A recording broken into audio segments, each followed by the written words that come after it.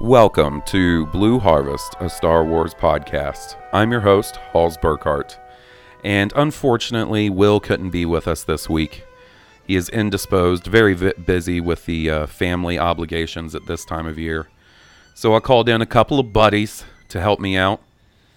First up, we've got the man who has been pumping out the Star Wars content this month, faster than even I, who have nothing but time to listen to podcasts, can keep up with. From Steel Wars, Mr. Steele Saunders himself. Hey, you guys. I was not sure where that pumping reference was going to go, so... You never know on Blue Harvest. Yeah, I appreciated there was some topic that I didn't want to discuss on Rogue One, and so you guys did a follow-up episode on Blue Harvest just to get that topic out there. It was something about Darth Maul's anal glands or something like that. I have to remember that I'm no longer in a safe space. This is the Wild West out here. It's the outer rim of Star Wars podcasting. Ah, there's a pun I didn't want to hear. And also with us is the man himself. You know him from making Star Wars as Now This Is Podcasting and the RogueRebels.com, Mr. Sal Perales. What's up, everybody? I love being on the podcast with the most metal intro ever. You know, in my head right now, all I hear is like, doo doo, doo doo. It's so awesome. It does scream like sleeveless denim jacket. I'm going to send you a picture when we get done with this. I have a sleeveless denim Stone Cobra jacket. I'm not even lying. Yeah. I mean, still acts like he's never seen me in person on a couch in a sleeveless denim vest. Basically anything sleeveless. Oh, yeah. But when it's like, when it's 40 degrees. You've always got your arms out. When it's 40 degrees, I'll wear like a t-shirt. I'll be like, it's cold. I need some sleeves. At least half of a sleeve. Uh-huh. All right, you guys. Well, I think if you're listening to this podcast, you probably know what one of the main topics of discussion is going to be about. And despite having two guys that I look up to so much on the show, I have to admit, this is a podcast I have not been looking forward to recording. You start a goofy little show where you talk about Darth Maul's butthole and things like that, and you'd never think about, what's going to happen when you lose someone so amazing to Star Wars fans and people in general. The one and only Princess Leia herself, Carrie Fisher, passed away this week. And man, I'm going to have to be honest, I'm not one to get choked up over celebrity deaths, but there's something a little different when it comes to Carrie Fisher, and it has had me quite bummed this week. And I was telling Steele before we started, he did an amazing episode of his call-in show where he basically hosted by himself and had people call in and just give their favorite Carrie memories and just get out some of the anger and not so much anger, but the sadness and pain that they were feeling about losing someone so special. And I tried to listen to it at work yesterday. Big mistake. Because as soon as it started off with Leia's theme, I was like, nope, pause. We're going to listen to this in the car. Not crying at the office today. But I got through it today, and man, it was something special, buddy. I got to say. Thanks, Hawes. It was, it did turn out to be something very special. It was that day, or I think it was maybe 5 hours after I found out that we were on air, and much like yourself, when I started playing that Princess Leia theme at the start of the show, I was just like, oh, what have I done? I'm like, I haven't started. I couldn't talk at the start when it was ending. I was just like, because you know when you're like crying and it's quite hard to talk. Oh, like, you know what I mean? Like the oxygen's going in a different direction or something. So I was desperately trying to get air back in the right spot so I could introduce the show. But yeah, I realized I'd made a horrible mistake about 30 seconds into that song, and I'd set myself off. But it was I don't know, I'm such a big like fan of podcasting. I've been doing it for probably 5 years now with my other podcast, and I have been listening to them for maybe 10 years or something. But I don't know, that show was really, it was like a community based around a podcast, people calling in from all around the world, and it was just a real cool thing that we could all sort of look after each other. And you know, a lot of people don't have someone in their immediate lives that understands why they're upset about Carrie Fisher. Do you know what I mean? There's absolutely, you know, there's a lot of cynicism about, oh, why do you get upset about this and not about that? And it's, you know, I think it's because how we've grown up, like the character and her, how cool she was in real life is sort of just like intertwined with, your life, like a tree growing around something with its roots or so. It's you may have only met her for 30 seconds at an autograph thing, or you may have never even seen her in real life, but she was there for you. And I think I said this on the show. It's like you mourn a great artist because their art relates to you because it's like they know you. Like that's how it relates to you. Like whether it's, a great band and you're just like, oh, they're singing exactly how I feel or how I felt at that time. And that you make a connection. And yeah, it was really hard, but I'm have not been more proud of a show than that one, just because of the outpouring of, people really appreciated it. And it's, it's, really cool to, take a break from complaining about why this is that color and why did that float and all that sort of stuff. And, come together and do some good stuff when we need to. So I think all the podcasts have done people a world of wonder. They've helped the grieving process. So it's I don't know. I think that as a whole, the Star Wars sort of online community that I get to see on Facebook and Twitter have really bound together and have sort of come out of it quite more galvanized and strong, and I just see a lot of sort of positivity out there on the internet. So it's good that something so horrible can generate a positive outcome in a way. Yeah, that's that's the thing I've been impressed with, I think, the most through. I mean, it's hard to say you've been impressed with something that's related to something so horrible. And I mean, it's even more multiplied and more fucked up and sad that her mom passed away the next day. It's just a sad situation. But everybody's wonderful posts and pictures and things, and it's nice to see people going from arguing about, oh, this was dumb or this was great, to being like, well, regardless of what you think,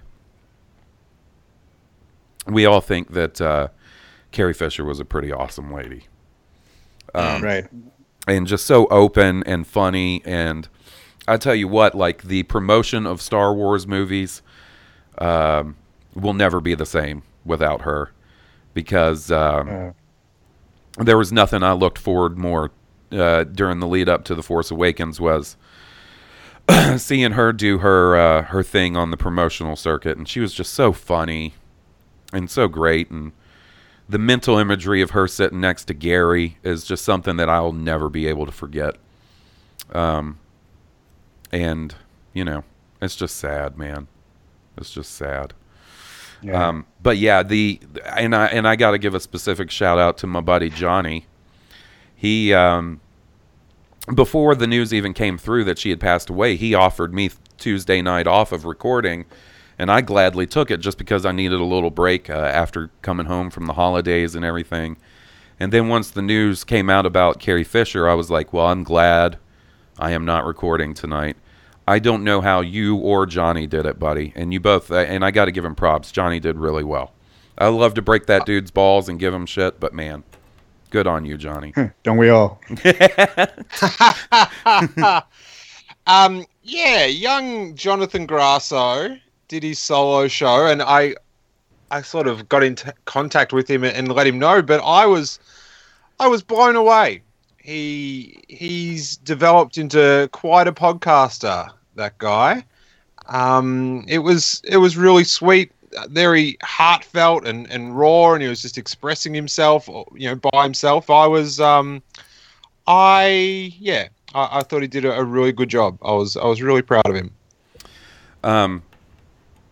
It's something I've been doing since actually last Friday when she made a originally had her medical emergency. And this is another reoccurring theme I've seen on the internet and listening to the Reaction podcast, is how any Star Wars fans out there that had any friends or family that worked in the medical community immediately started talking to them about what was going on with Carrie Fisher. I did it myself. My sister is an ICU nurse. So, the first thing I talked to her about on Christmas Eve was, well, this is what they're saying. How's that sound? And, she was trying to break it to me easy that, that's probably not the best situation. But, Right. Something that I kind of had a laugh at was, I was talking to Jason Ward from Making Star Wars, and he was telling me about the contacts he's got in the medical industry, and I was just like, oh, where does it stop, Jason? Where do the contacts stop? Where are your fingers not delving into these information pies? He's got little birds everywhere. He's a plumber. All right. He can get you inside anybody's house. But I was just I love Jason so much, and it was just he's just always on the. He goes, so I've got these contacts, and I was just like, oh my god, he's always got his little hat on with press on it, just like, what a scoop. The camera with the giant flash bulb that he has to hold up with another hand. Randy holds that for him. Oh, I gotcha.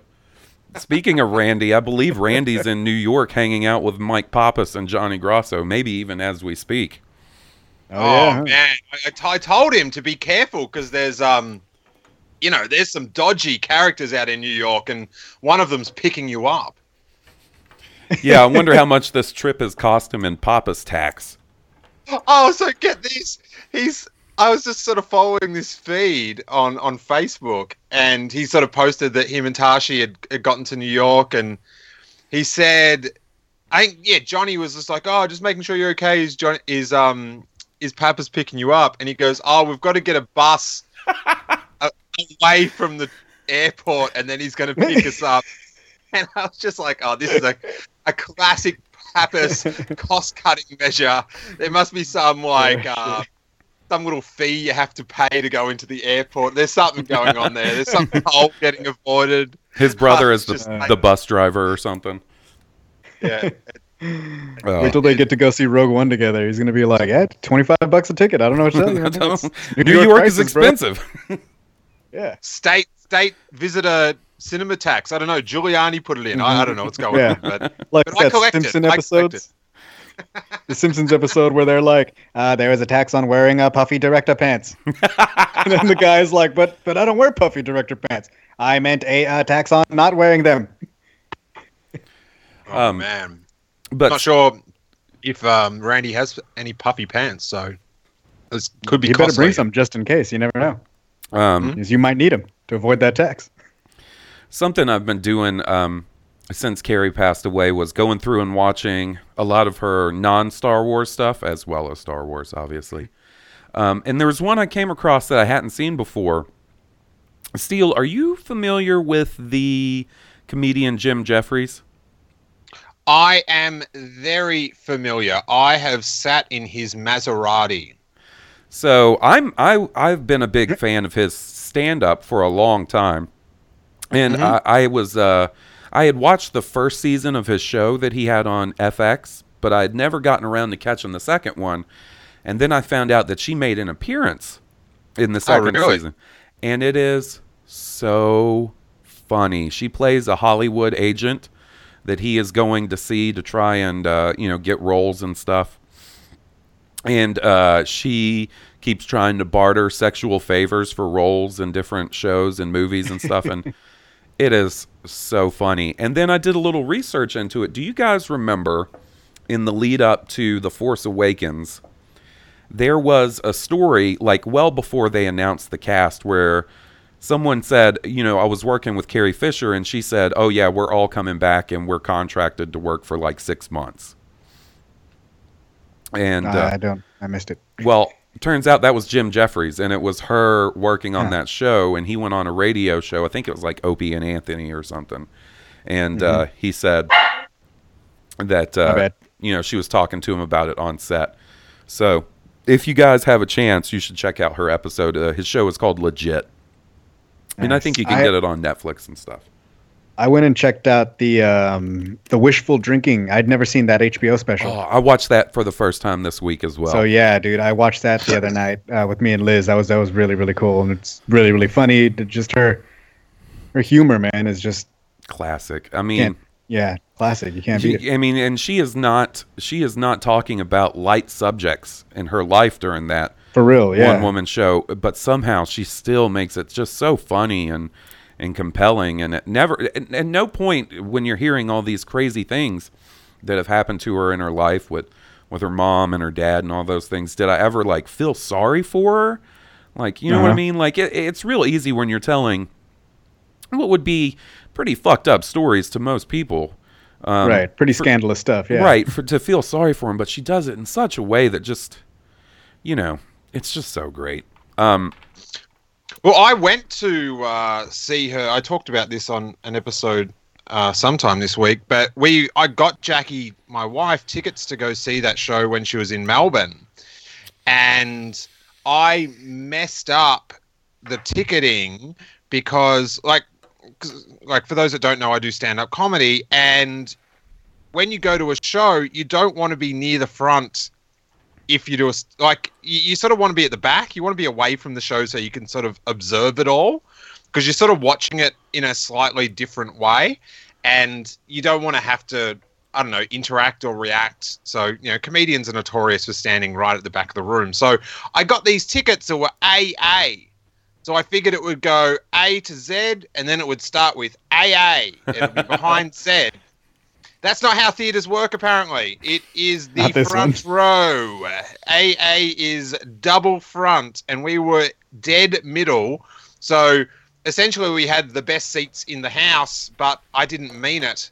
And she came out, and we were just to see her, like, she was a meter from us for most of the show. Like, you could not have been closer. And she came out and had all these little party glitter things that I'm actually playing with my hand now. There was like little balloons, and there's a little dinosaur and a little champagne glass. And she came out and sprinkled them on the front row. And she was motioning for Jackie to cover up her wine glass with her hand so she wouldn't get glitter in there. And Jackie was so stunned that she couldn't work out what Carrie was trying to tell her to do. Oh, really? And so I had to put a hand over Jackie's glass, because she just couldn't compute, because she was so freaked out that Carrie Fisher was just there, because Jackie loves her for Princess Leia and her writing and stuff. She's got the books, Surrender the Pink, A Postcards from the Edge, and Wistful Drinking. And at one point she said this off the cuff line that, out of a room or a theater of maybe 1,500 people, I seemed to be the only person that got it. It was just this really dry tag, and to sort of end the piece. And I just bellowed, and she never really really broke character and spoke to the crowd like a stand-up would, but she turned around and she goes, "I love your laugh." And I was just like a flutter. I just couldn't. I was, I'm still I'm still working off that, and that was about 8 years ago. Dude, I wake up every morning and go, Carrie Fisher likes my laugh. Yeah. That would sustain me for quite a while too, buddy. That is an amazing Carrie Fisher story, and that's the other thing I get just from friends and acquaintances that have met her, is just how funny she was, and how she's one of those people you never hear a bad. I didn't have a terrible experience meeting Billy D. Williams, but Billy D. Williams was a little bit of a dick to me. And you just never hear that sort of thing about the people that were lucky enough to meet her. And right. I heard a really cool story. My friend Sydney, she said she was at a convention and Carrie Fisher was signing or something and just yelled out to her from across the room and goes, "Hey, nice tits!" Oh, that is awesome. Like that sort of knocks my good laugh ranking down one level. I reckon a nice tits is better than a good laugh, but you know, I mean, they're you've still got still to up work there. with what God gave you. Yeah, yeah. You know, couldn't pull off the other one. Yeah, I would have been quite a crazy Star Wars fan. I got like my breasts enhanced and rocked up to a convention. Right. Just to outdo your friend. Yeah. Yeah, nice. Steal Nice with his tits. perfect slave Leia. Oh, so before we move on from the wonderful Carrie Fisher, Will actually sent in a statement. Statement sounds too cold and clinical. He didn't want this episode to go by without paying a little tribute to Carrie. While I get that together and stuff, do you guys have a favorite non-Star Wars Carrie Fisher role that she's been in? I've heard several. And I was just wondering if either of you guys have one that stuck out for you. I mean, she's really funny in like Jay and Silent Bob Strike Back, and she's really funny in that like couple episodes of 30 Rock that she shows up in. Right. But I think my favorite just non-Star Wars Carrie stuff is literally just Carrie. Yeah. Her stand-up and her interviews and like all of that stuff. Like, you know, you can't beat that, dude. Like, it sucks, but I'm really glad to see that like she continues to inspire. You know what I mean? Like she's definitely somebody who's never gonna disappear like that. You know what I'm saying? Like Right. her stories, her books, all this footage that we're pouring over this week, and not even to mention the Star Wars films themselves. Are going to keep her legacy going quite the ways. And her mother as well. I'm sure it's a shitty time for that family, man. But Oh my goodness. I can't even begin to imagine. But much love for not only everybody that had anything, any like all of the us's out there who are Right. just happy to have known about this person or to be inspired or the way that she touched our lives and stuff. But the people who actually were lucky enough to be in her life, her daughter and all those people, much love for them right now. You know what I mean? Absolutely, buddy. What about you, Steele? I'm gonna go with Carrie Fisher as Carrie Fisher. Yeah. Like It's hard to seeing beat that. Yeah, Yeah. seeing the Wistful Drinking Show and also her at conventions and in the lead up to The Force Awakens, I think it was just so cool to she got that time to shine and people just to go, oh my god, Princess Leia is the coolest. Like it was so it's so gratifying when you're a fan of a character in a film and then you find out the person that portrays that character is like better than the character. Do you know what I mean? It's it's so thrilling, and I find that with Carrie and Mark that they're like heroes, like in real life as well to me, just with like what they speak out against and what they support.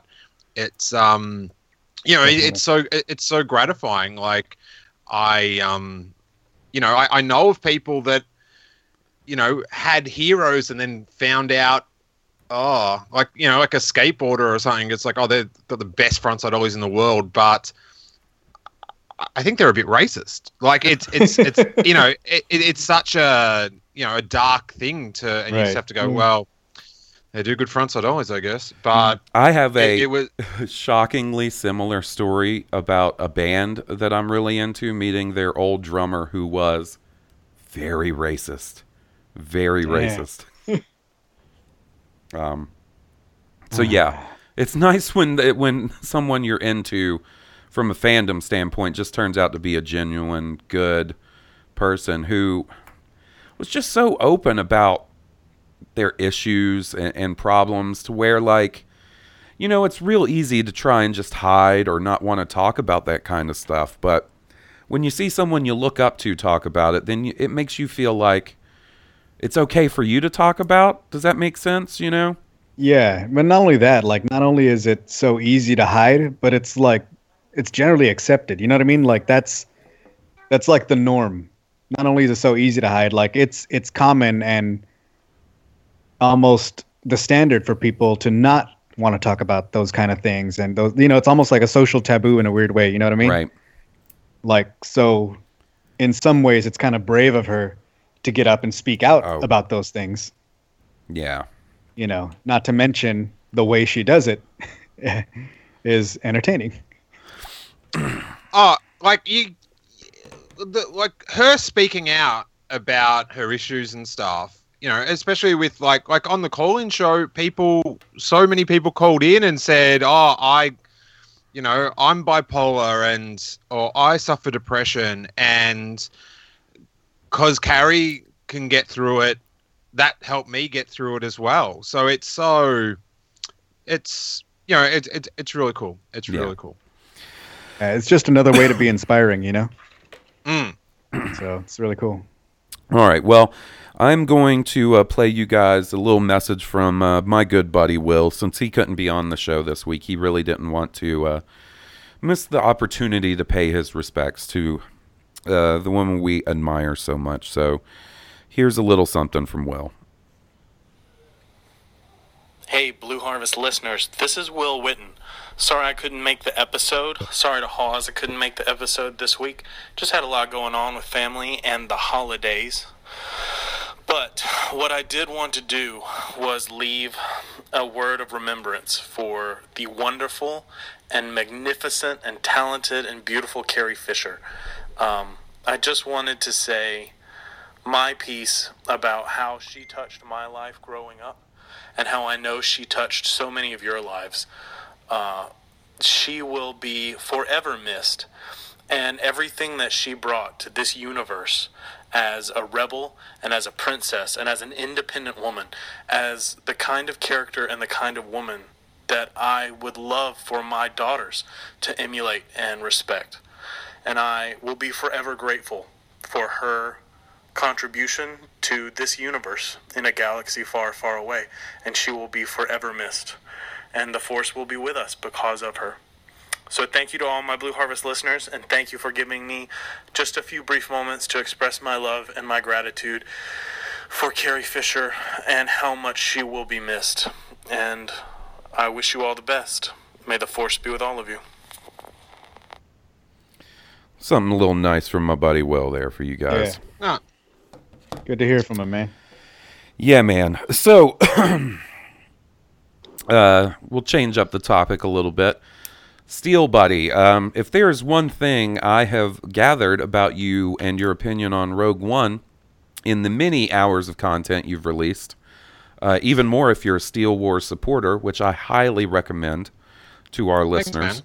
It's a nice little chunk of content that I get to look forward to every week because I got a lot of time to listen to podcasts, and some weeks I start scrambling for something to listen to. So, isn't that the worst? I was like yesterday, I was like, can someone upload a podcast that's not me? I've heard my ones. I'm pumping out the content, and I guess other people have lives and stuff like that, which is cool. Good for them. Congratulations. Everybody else taking a holiday. Yeah. I might get that quote, a nice little chunk of content. That's a good quote for the promo. Yeah. There you go. But where you screwed up is you could have listened to Blue Harvest tomorrow, but now you're going to be on it. Hey, whatever, man. I have a feeling if you got time to listen to Steel, you might have an hour or two to carve out for Blue Harvest. Yeah. I know he means me. I won't. No, I'm talking about him. Oh, my bad. So when it downloads, I'll be like, oh yeah, I'll be like Blue Harvest, baby. And I'll be like, that guy's up. Right. Yeah. Oh, okay. He's going to get that metal intro. He's going to be like all grooved up, and then he's going to be like, my first guest is Steel, and he's going to be like, oh shit, I forgot I was on this one. Damn. I've been podcasting for so long. I don't even know which podcasts are mine anymore. But like I was saying, Steele, you, like many of us, have questions about the infamous shot from the trailer of Jyn facing off with the TIE fighter that is absent from the final product of the movie. Listener to the show, Brad, actually, Steele, I believe Brad has called into your call-in show a couple of times, too. Yeah, Brad's an awesome guy. He is. He messaged me on Twitter. He was listening to the Empire podcast. They had Gareth Edwards on right after Rogue One came out. And the subject of that shot actually came up in the podcast. So I went and listened to it. And Gareth specifically told the host of the podcast that he told the marketing people that shot's not going to be in the movie.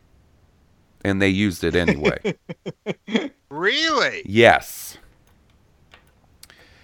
So, They're like, I don't care, it's hot to death. I mean, it is a badass shot. Like, there's no doubt about it. There's a reason people are bummed that it's not in there. Right. Unfortunately, Steele, I have no information about who's in that damn TIE fighter for you. Black 7. Did they ask him? No, I don't believe they did. The question that Brad had that I actually hack journalists that I actually agree with is, I guess, sort of, is that okay? Like, for and who handles the marketing? I have a feeling that Lucasfilm is in the business of making movies and they let Disney handle the marketing, but I don't know that for sure. I don't have sources in marketing. You know, maybe we could ask Jason and he can call out to one of his little sparrows around the world. Somebody get him a handheld flash. I know they, at least one of the Rogue One trailers was edited in Los Angeles. Okay. So, you know, that doesn't sound, I guess it could be Lucasfilmy, but it sounds like it'd be more of a Disney thing down there. I don't know, but so there's my big scoop. There we go. Either way, it might be a kind of thing that's farmed out. Like whether it's in LA or it doesn't mean it's still Disney or Lucasfilm. Like it still might be a marketing team that's hired on to edit trailers or who knows what. But then again, you want to think like, you know, with Star Wars, they keep that stuff real close to the vest, so they might use an internal team. I don't know. Like, you know, the answer is simpler with like Rebels. Like they have that one dude that cuts all the Rebels trailer because Filoni likes him a lot. Oh, okay. And he cuts dope trailers. You know what I mean? Like there's one dude that cuts all the Rebels trailers. I can't remember his name. Those trailers, they're like 3 or 4. You're talking about the ones that are like 3 or 4 minutes long that they release at like celebration. They're always like good. Really dope ones. Yeah, that are at every celebration or every time. Like, oh, the new Rebels trailer came out, and everybody's like, oh, the trailer is so dope. I hope the season's this good. They're usually talking about that dude's trailers. Okay. You know what I mean? Like, so that's one guy that's been cut, and he's been cutting it since Clone Wars. He was doing Clone Wars trailers for Filoni back in the day. You know what I mean? So obviously, it's probably not the same guy that's cutting Force Awakens trailers and Rogue One trailers, but here you have, I guess, evidence of them going like, look, that shot's not going to be in the movie, but they gave that shot to them anyway, and the trailer guys were like, well, whatever, we're putting this in. And you can see that, like, I can see that from a marketing team. Marketing team don't care. Marketing team wants to get asses in seats. That's their job. Right. You know what I mean? So, you know, what you really want to do still is watch Rogue One, a Star Wars trailer, the movie. And just get down to the bottom of that, because there's probably a lot more where that came from. You know what I mean? Yeah, I acknowledge that, you know, you might have a scene, you know, a scene might get cut or change, but the whole thing of just like, oh, that's not going to be in the film. Oh, well, shouldn't it, you know, like, we're going to put it in anyway. I've got this thing where I don't, like, it's this weird thing about they have to acknowledge the fans. Do you know what I mean? Like they have these events for the fans, and the fans give so much energy, back into the franchise. And I've sort of got this thing of like, you've got to play fair. You've got to throw out, like, you know, it's a game all year to watch these trailers and try to decipher what fits where. Do you know what I mean? Now they're throwing extra puzzle pieces in there. Yeah, like who's in the tank? Who's walking up to the tank? Let's talk about that for 8 weeks. And it passes the time. It passes the time. And hats off to whoever guessed creepy butler. That was quite a guess. I'm not sure if anyone did. Shocking it wasn't Darth Maul. Really shocking. And so I think that there is that sort of like that play fair. I don't know. There's just you shouldn't be throwing in red herrings. And if it was just something that was cut late, then I'm like, okay, but this seems very like, oh well, it's a sweet shot. Well, why don't like put in a sweet shot of Luke Skywalker igniting his lightsaber then? Like it's like where does it end? Where does it end? Okay, but yeah, that sort of annoys me. I think there's like a fair play sort of rule, but right. Obviously also, not. How about this then? How like this dude? Like in this case, we know homie told him that's not going to be in the movie. Like, now, does he have control over them to be like, no, you can't put that trailer out. I told you that's not going to be in the movie. Oh, I don't think so. You know what I mean? Like, if it's not up to him, then it's not. I mean, I guess you're telling the whole team to play fair, I guess is what you're getting at. Because I'm like, it really doesn't, like, I don't know. I'm the guy that's like, I once the movie comes out, I'm all about the movie. And yeah, now we have these, like, discrepancies where all these lines that have almost become iconic. This is a rebellion, I rebel. The power is immeasurable. Oh my God! Are not anywhere in the movie. Now, to be fair, like that might be stuff that's on the cutting room floor. That might be stuff that they cut late. You know, the I rebel line was that's last year. You know, that was one of the first teasers, right? Right. So like that could have been changed or cut a long time ago without. I don't know what steel foul. What would you call it? But the power is immeasurable. May have been cut later, or who knows? Like, but all I'm saying is like this tie shot. We know he told them, "Don't use it. It's not in the movie," and they were like, "Cool," but no. Let's just CGI a few more TIE fighters up there. Yeah. The lines. I think you're. Like, you've just had the biggest film of all time, pretty much, and now this film's doing pretty well.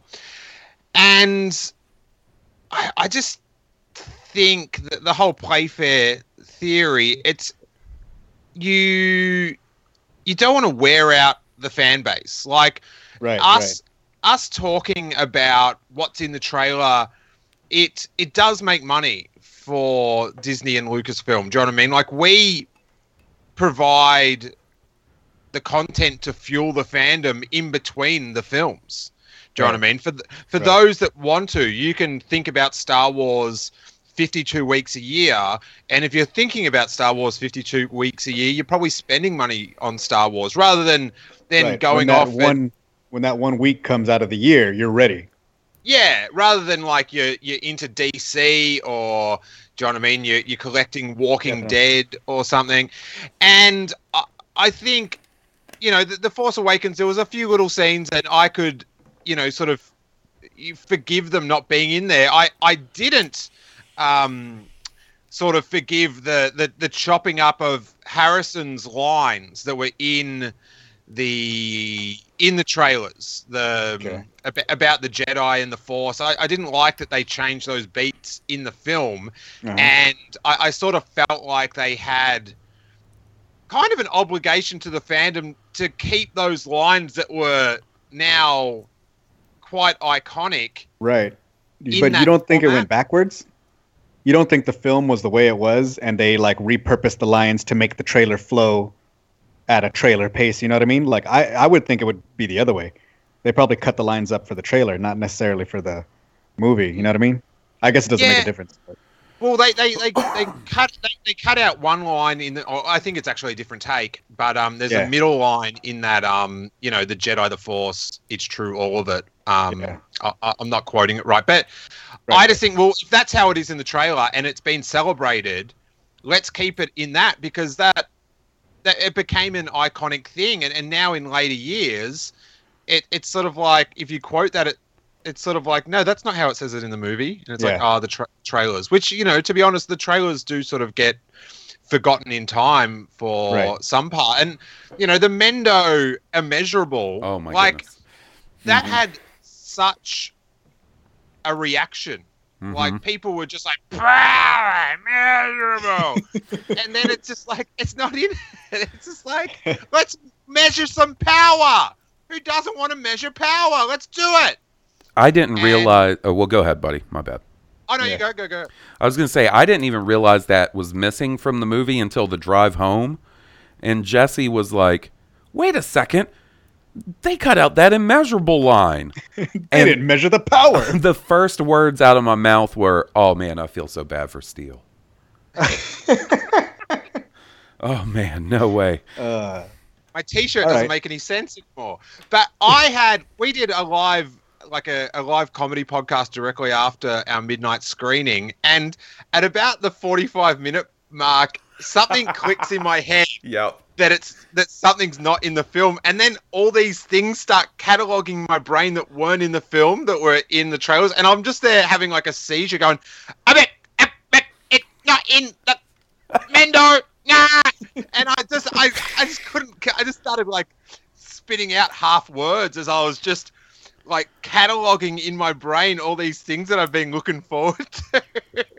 And then like 5 minutes later, I'll just be like in the middle of a sentence, and I'll just completely change. I'll just be like, so the thing I loved about Tarkin, that TIE fighter wasn't in there. What? Yep. I feel you on that, buddy.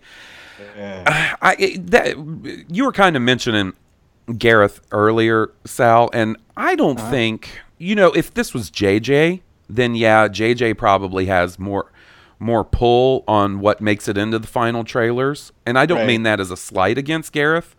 JJ is a well-established director. You're talking Gareth's third movie. His his second like big budget movie, so something tells me they were like, look, you focus on making the movie, and maybe we'll bring in some help if you need it. We'll take care of all this stuff over and here. We'll do the marketing. About cutting a trailer, dog. I got you. Now here's something else, dude. What do you think about like going forward? Because like JJ is almost like a special case. You know what I mean? Like, right. JJ has his own style and company and way that he does things, right? Right. He's got a whole infrastructure set up at Bad Robot. So now we've had these two movies, and this has happened twice. Like Steele was talking about the lines that are reversed, and then you have that shot of like them handing Princess Leia a lightsaber, and then now this has happened in this movie. What do you think? You were talking about don't burn your fan base. What do you think about the future? Do you think it's going to keep happening like this, or like to me the Harrison Ford line, that to me is editing. Like that's kind of like, oh, okay. Of course they cut up a line for a trailer. But then, like, you have things like them handing Maz handing Leia presumably the lightsaber, and that's something that would have been really cool. And then you're like, wait a minute, I didn't even see her get out. Like, she handed this fool a lightsaber and said, "You have one," and then poof, gone. Like the entire rest of the movie. You know what I mean? So, things like that are questions to me. Like the TIE fighter shot, it's cool and it's awesome, but to me that didn't really change the movie because she still basically got blown up by a TIE fighter anyway. I wasn't thinking about who was in there. I was like, it's probably a fucking TIE fighter pilot. And we had already seen the behind-the-scenes shots of her getting shot on a fucking catwalk that looked exactly like the catwalk she was standing on about to get shot. So to me, that same thing happened. I wasn't like, I was like, oh, that was a cool shot. But I wasn't like, that completely changed the movie. I wasn't waiting for anybody to pop out of that TIE fighter, I guess. Yeah, but that's cheating, Sal. Technically, anyone that was disagreeing. Technically, anyone that was in that TIE fighter is a TIE fighter pilot. Okay. Then, so what you're what you're saying, Steele, is it could have been R2-D2, but he was piloting a TIE fighter. No, Steele's just saying that I'm right. That's all he's saying. Going Saddle forward, is so right. But I tell you, I think the thing with Gareth Edwards and J.J. Abrams is that the difference is that J.J. Abrams knocked it back initially, and then they had to go back and sort of do the Luke Skywalker pitch, the who is Luke Skywalker that got J.J. enthralled in doing it. Yeah. So in Seinfeld terms, J.J. Abrams had hand. He had hand. And Gareth Edwards was sort of lucky to be in that spot. He had no hand. He was, do you know what I mean? I don't understand Seinfeld terms, dude. You got to break it down into Simpsons terms for me. I can't.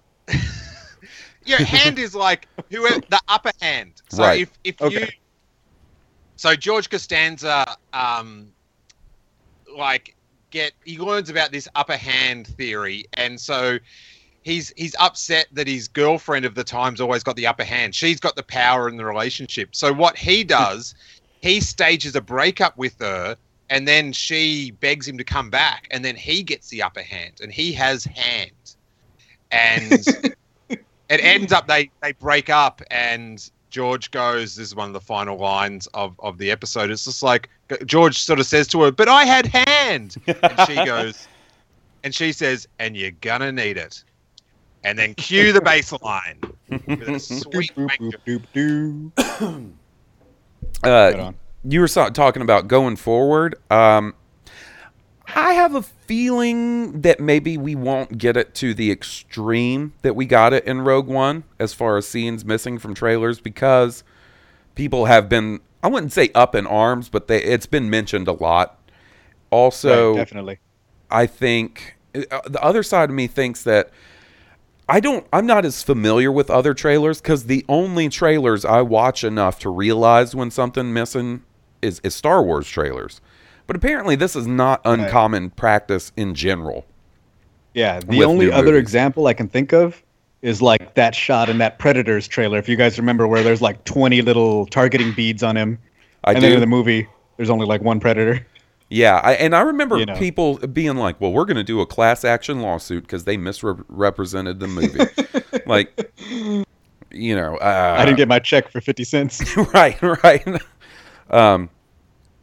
But with the episode 8 getting, the principal photography finishing so far out from the release, like it's still a year away, you sort of think that they'd be able to really narrow down on what is going to be in the film. Like I'm sure there's rough cuts with animatics that are around at the moment, and they can sort of prioritize what's going to go into the what is going to be in the film and then into the trailer. But I just think that if they keep dicking people around with these things that aren't, like the Rogue One, it is, and I sort of give them some leeway because they obviously had some huge bumps in the road with the reshoots that weren't that much, but God, look at those trailers.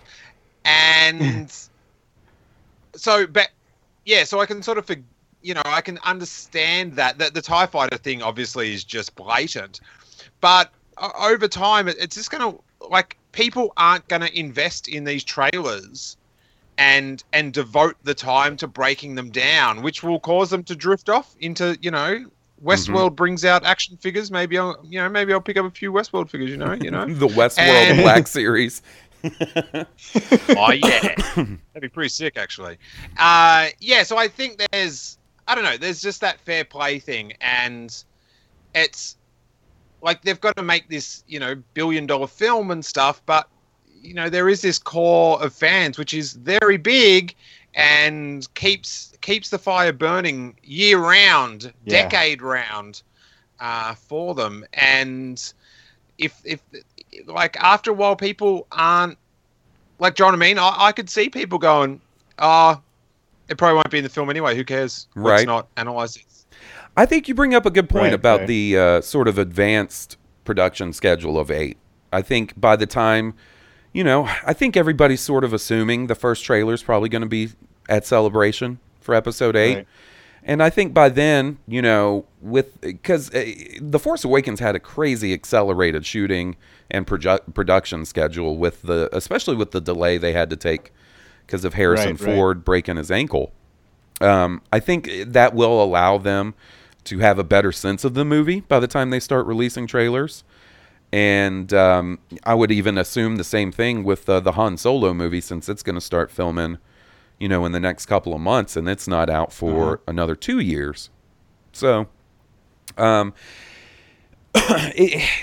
question is with Rian Johnson, I would say he's even, I don't know, less known than Gareth Edwards. Like his last movie before Episode 8 was Looper, which is a good movie, but I don't know that it was necessarily Godzilla level, if that makes sense. But that's something. I don't understand what you mean. Like, Looper is one of those movies I saw trailers for, and I was like, I'll catch it. And then when I finally saw it, it was great. But Godzilla is Godzilla. People know who Godzilla was. It was a huge success like at the box office. There's a franchise behind it and everything. Right. Gotcha. You see what I'm saying? So, like, I guess what I'm bringing it down to is, I guess, as far as box office goes, Gareth Edwards has had a little more financial success than Rian Johnson. When you figure in Godzilla versus, two indie films and Looper. So I wonder if we will see, because they seem to be going the more unknown route. They got JJ, well known. Knew he could do a serviceable job with Star Wars. Like, they really courted him and went after him as the big one to really bring back the franchise. And now they're going for, and I love this, that they're going for more unknown or newer directors. Granted, I mean, Colin Trevorrow and Philip Lord and Chris Miller have had huge success with the Lego movies and Jurassic World, which I wasn't a huge fan of, but Jurassic atrocity. It'll be interesting to see. Well, I guess what I'm getting at is it'll be interesting to see how much influence the future directors have over sort of the marketing aspects. And like Sal brought up, like, none of these guys come with their own established production company like Bad Robot. Right. Steele, you had Julian Smirk on, which if any of our listeners haven't heard that episode, I say it's essential Star Wars podcast listening. Yeah, that's a good one. He was an associate editor, correct, on The Force Awakens? That was his title? Yeah. And when we got that first Blu-ray and it didn't have a commentary on it, it was the closest thing to sort of an informative, behind-the-scenes look at the making of the movie from someone that was actually there, from the editing standpoint. He wasn't on set every day, but he had some cool stories about Michael Arndt during the writing stage. He was at the Bad Robot offices, so he ran into him and stuff. And I just wonder, like, I think JJ had a lot of control over the marketing and presentation of The Force Awakens, and clearly Gareth didn't have that same level. I just wonder if they're going to handle it more in-house, or if there's going to be any directors that step forward or get hired on that even have that amount of pull to be like, no, I don't want to do this, we should do that, and things like that. Right. I wish we knew. Like, I wish we had if we even knew whether, like, say, JJ, for instance, had his people editing the trailers, or whether it was Lucasfilm or Disney, you know what I mean? Like, or whether it was sourced out, like, because we still don't know. Like, I know Rogue One has a lot more, the trailers had, like, actual, like, kind of generic, some of them had some trailer music in it, like, right, not Star Wars. Like, I know JJ had his sort of with scored and stuff like that, but we still don't know who put the trailer together, which might be clues to the future of who's putting these things together. You know what I mean? Like, so it's interesting. So I hope you don't get bamboozled by any giant in-frame TIE fighters again. Yeah, or anything like that. Yeah. Or whatever. Or Luke Skywalker igniting the green. That's what I was about to say. If they did that in a trailer and it wasn't in the movie, I'd fly to Australia to be at Steele's side. and just be like, yeah. come on, buddy, That we'll seems get like a through tough this one. together. If they did that to me, my new nickname would be Goose, because I would be squawking crazily. Oh my!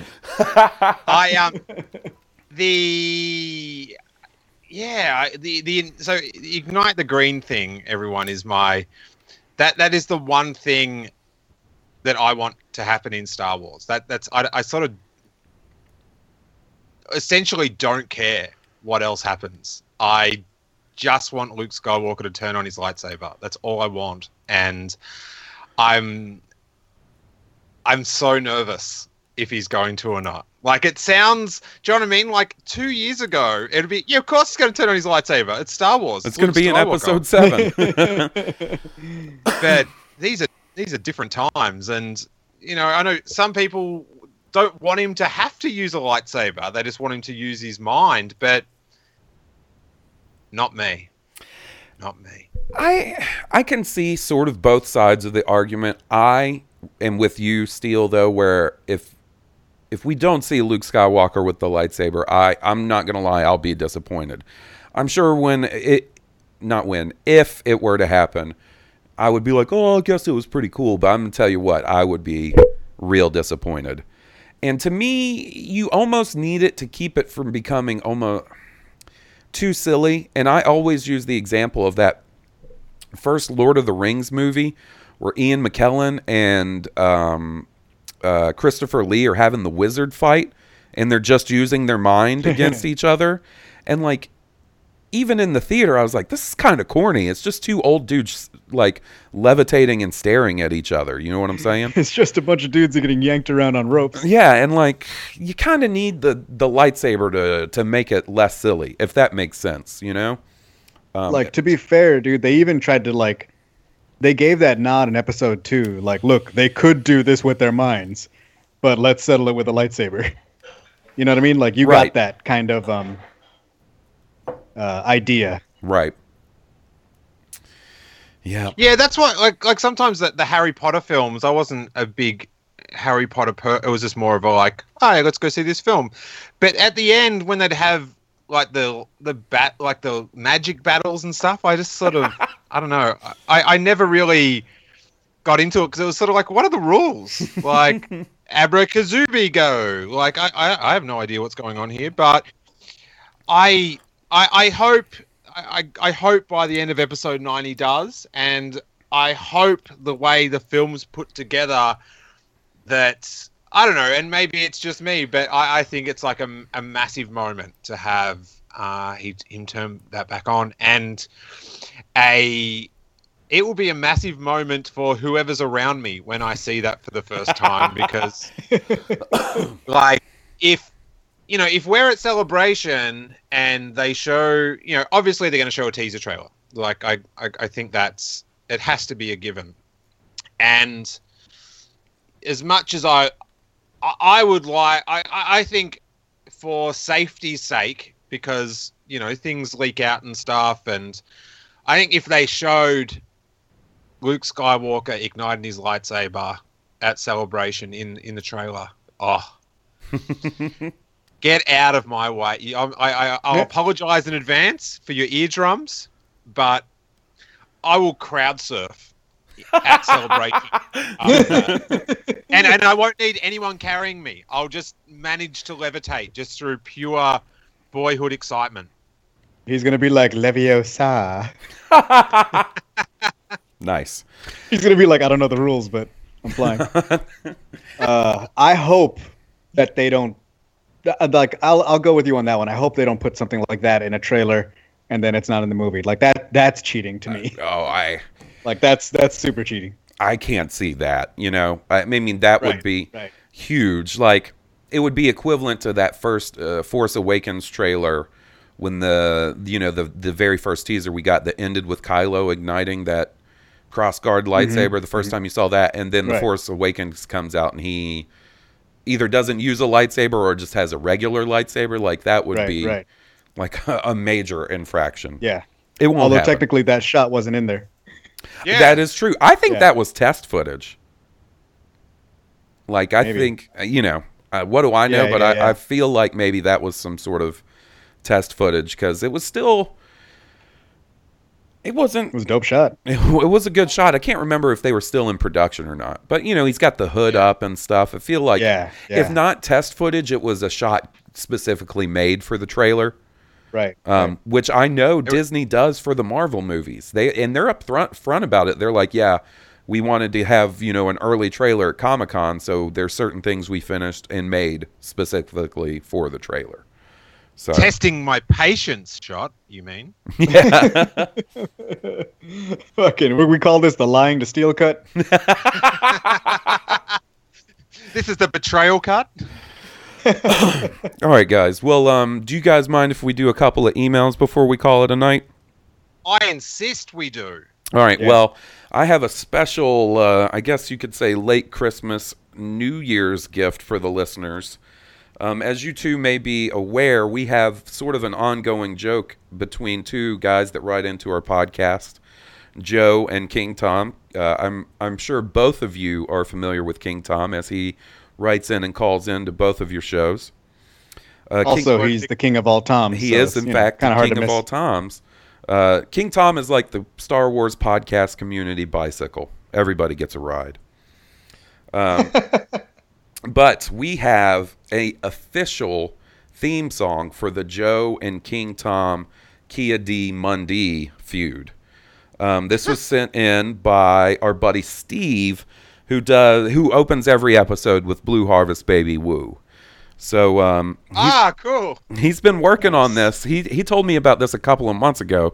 He put some work into this with his buddy Gerard, a.k.a. G Money. So I'm going to play that for you guys right now. And I'll tell you what, during such a dark and sad week as a Star Wars fan, I listened to this quite a lot. And it definitely cheered me up. So check this out. Nice.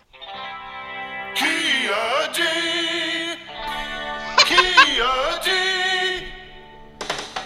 Kia D, cockhead, the only Jedi master who can cash box. Kia D, cockhead, running around slaying bitches with his cockhead. He's a big Syrian stud. He loves to split chicks with his bud.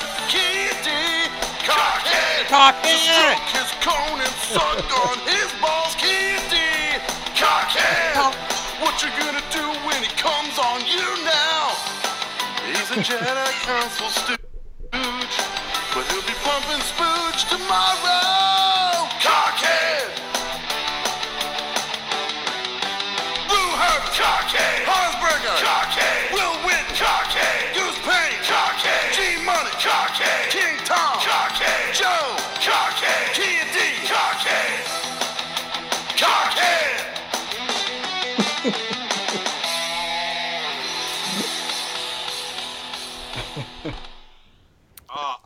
I'm standing up. Man, when He's crowd surfing right now. Oh my god, that was tremendous. Now I just have to talk to my buddies in Stone Cobra about maybe a possible cover version of that. When Steve first sent that to me, he was like, "Are you sure you like it? Like I could change it." And I was like, "Don't change a thing. It's great. You don't understand. Oh the gift you've given me is immeasurable." Oh man, my mouth is sore. I didn't do my mouth exercise. I pulled a smile muscle. That was wow. I dipped my cockhead to you, good sir. That was amazing. Well, since we have the theme song, why don't we start off the emails from King Tom and Joe? This is what King Tom has to say. Hey, Halls and Will. I had this plan to write something about Rogue One, which I may add to the end of this, but the past few days have been a kick in the balls. I didn't know Carrie Fisher, but she, through Princess Leia, was always there in my life. With Star Wars being the first movie I ever saw, Princess Leia was simultaneously my first crush and the first non-family female influence on my life. I didn't realize until later in life how lucky I was to have that influence. Whew. Princess Leia could have been any actress, but as I eventually learned through her non-Star Wars life, Carrie Fisher made Princess Leia, Princess Leia.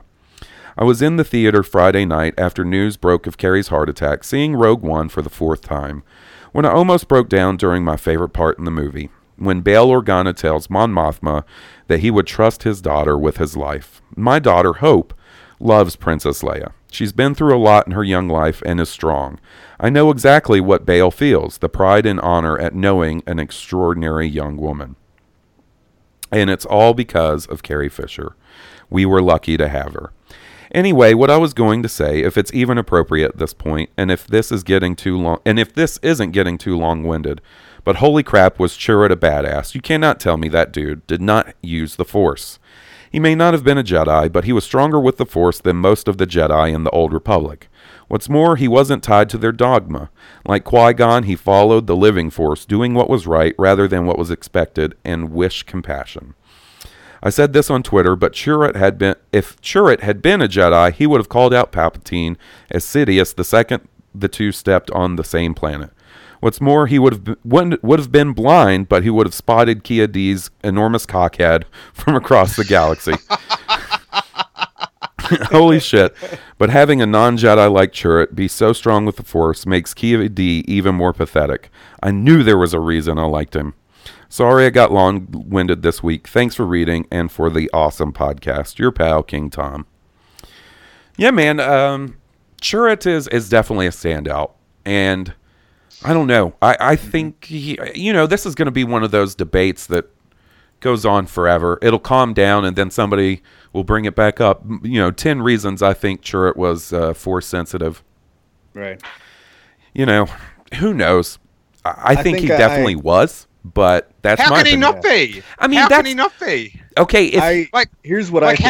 How did he know the necklace was there? That's my thing. For me, it's just like, that's it, game over. Check out. I think he has if he was a drive, he would be like read only the Force. He can't quite read and write the Force. Does that make any sense to anybody? Totally. So at first I was like, if he was a drive, what the? Oh, okay. Yeah, no, I get it. So that's what I'm saying. Like he's connected to the Force and he can see everything through the Force, but he can't float stuff or levitate stuff, or he can't do things with the Force other than see what's going to happen. Oh, they're going to shoot me this time, so I better duck left, son. Yeah, that kind of stuff. Like Steele said, sensing the necklace, sensing the darkness around Cassian when he was going to kill Galen, and not getting hit by a single blaster fire when he was going after the most obvious master switch in all of movie history. That's all I need. If he was just a badass martial artist and all it was he was sort of a Daredevil type. I mean, the Marvel Comics Daredevil. Then I could see the argument. But those three things to me signify something more than just an enhanced sense of hearing because he's blind, If what they need, if they want to show that he didn't have the Force, we need a few cutscenes of Chirrut just sitting there for weeks, and every chick that walks past, he's just like, nice necklace. Just waiting. and after about 4 years, and that's why Baze is so annoyed. It's like finally a girl just goes, "Oh, how did you know?" Well, they ended up cutting the scene, Steele, where he flies the TIE fighter to rescue Jyn. Oh, goodness. All right. Next up, since we did the theme song, I think we should follow up with our buddy Joe. I don't know if he has anything about Kia D Mundi in his email, but we'll see. Thank you for the podcast this year and for engaging with all your fans and friends. I sincerely enjoy what you two do.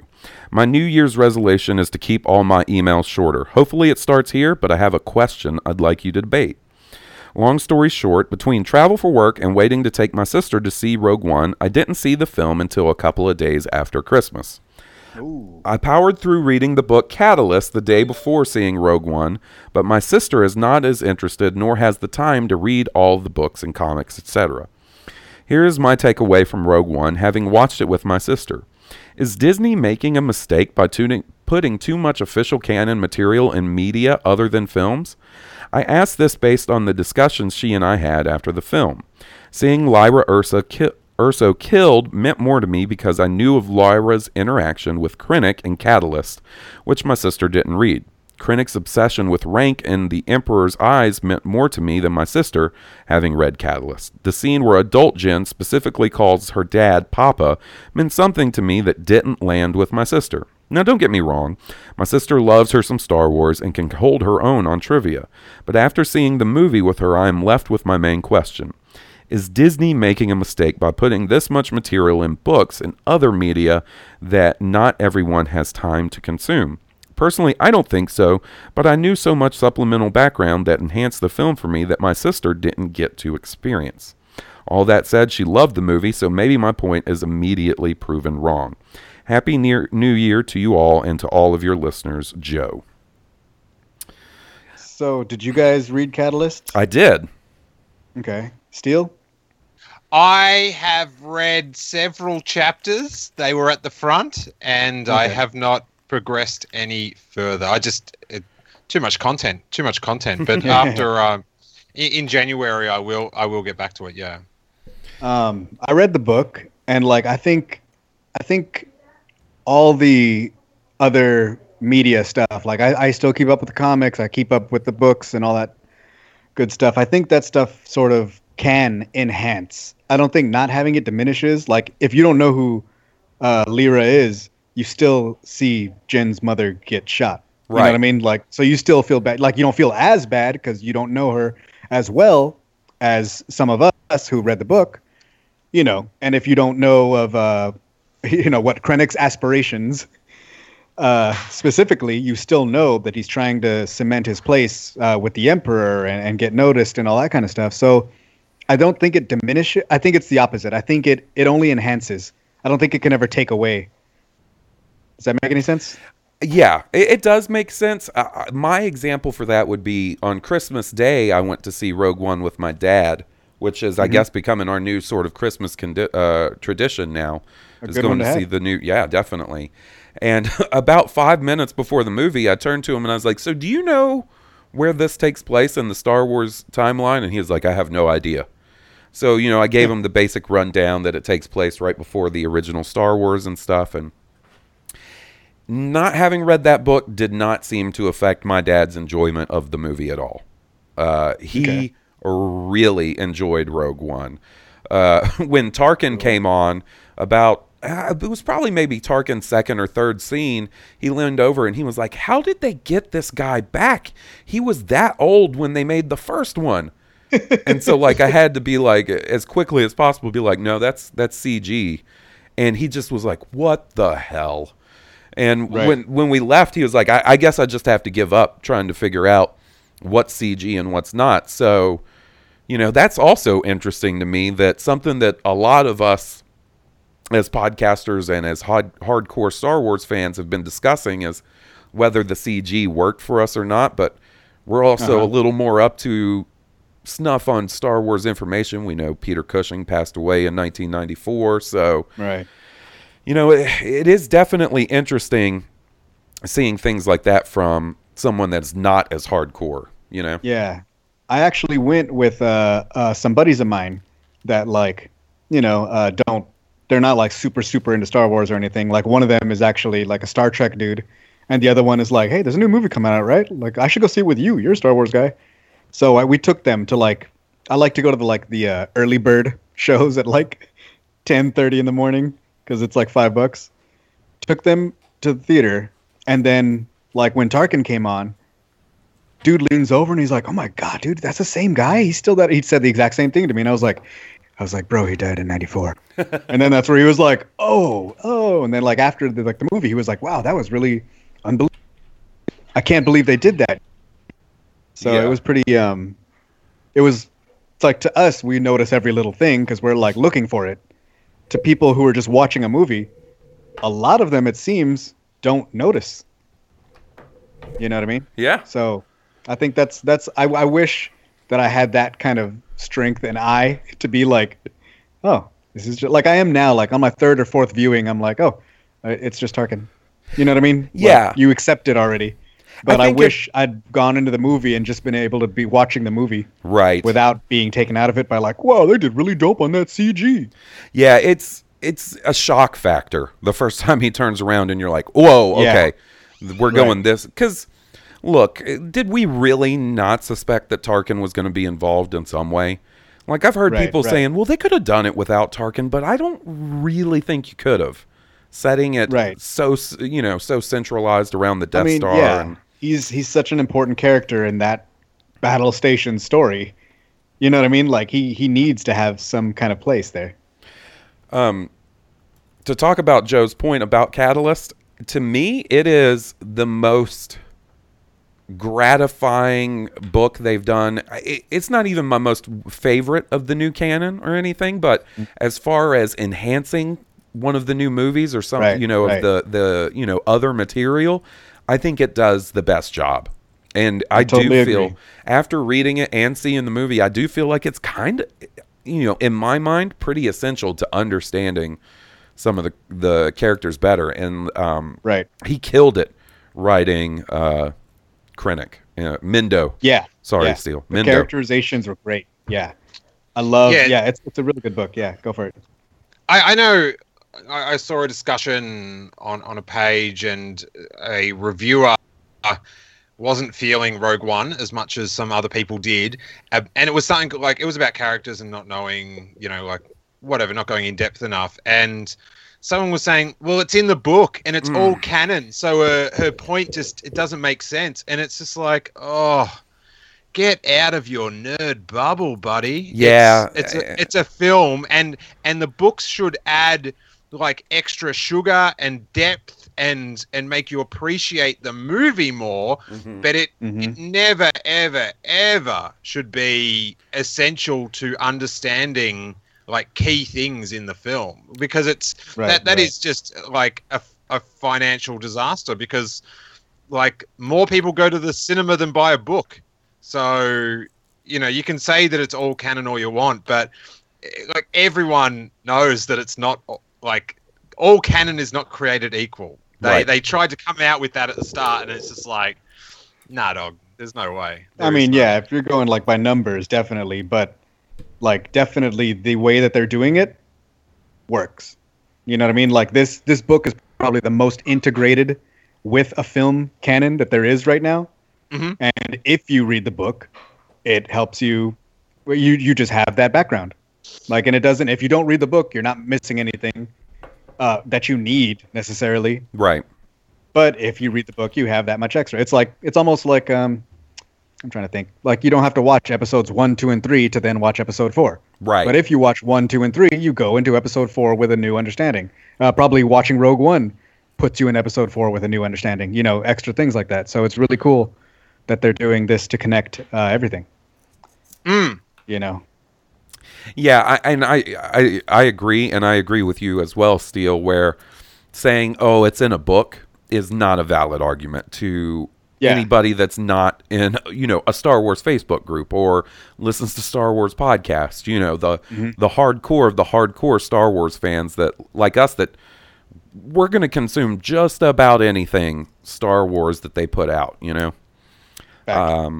And I don't feel like it was that necessary to read the book and see the movie, but I do feel like it enhanced the movie in a nice way. And Yeah. you've got when you think about the cast of Rogue One and the fact that they have to establish and finish out all these characters in 2 hours, there is going to have to be some concessions made as far as character development and stuff. And you can see where that happened.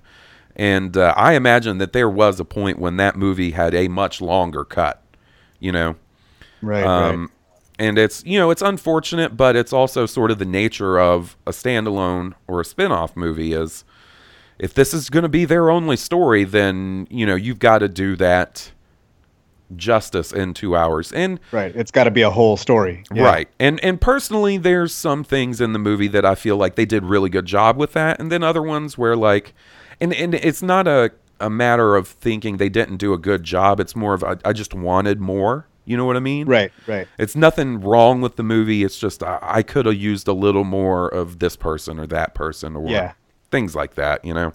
And I definitely don't think that, oh, it's in a book should ever be used ever as a cop-out for a movie. Like, you're making a movie, tell the complete story.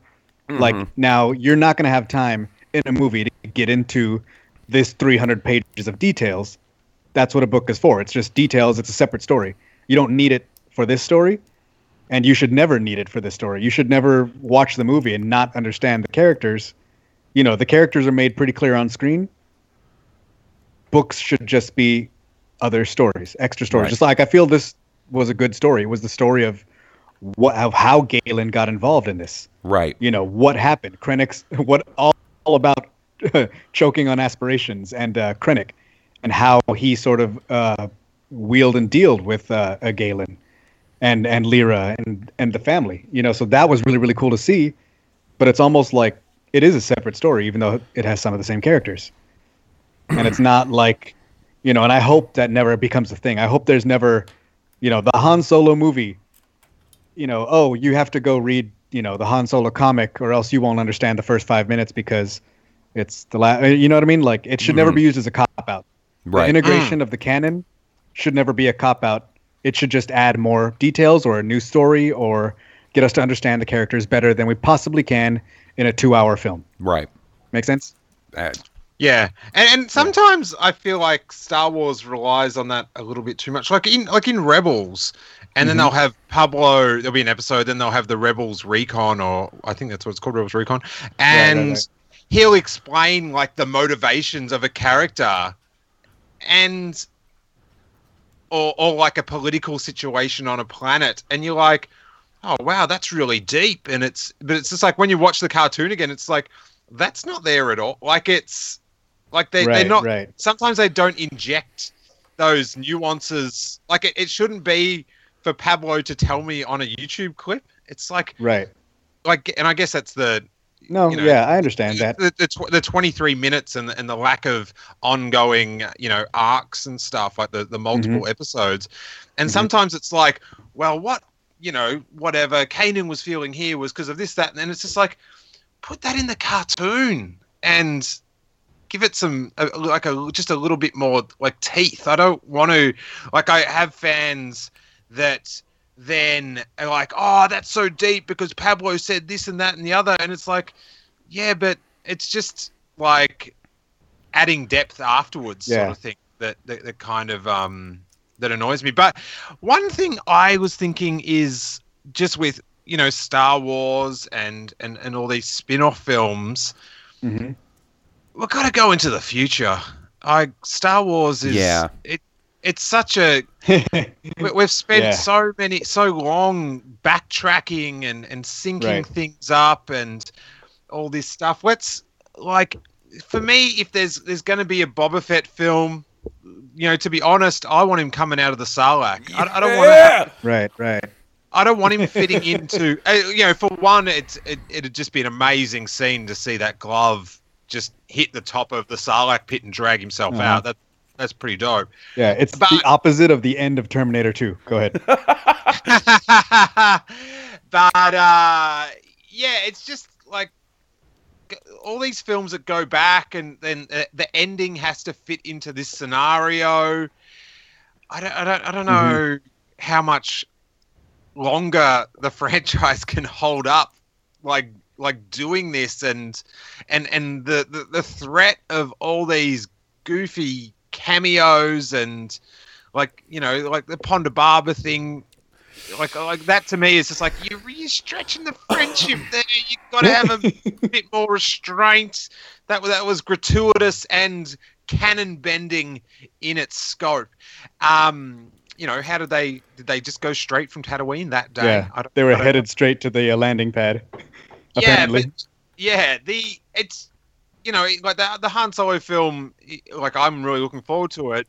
Mm-hmm. But I just worry with wedging all these stories in the past and how they have to, like, they're not free story. Like the creator, the writer, they don't have free reign because they're going backwards. Right. You have to link up to what is already established, and you can't.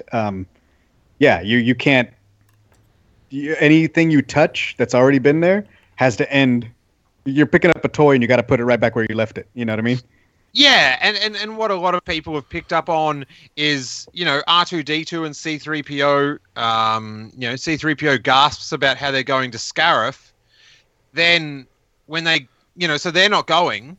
And then when you get to Scarif, Princess Leia is there.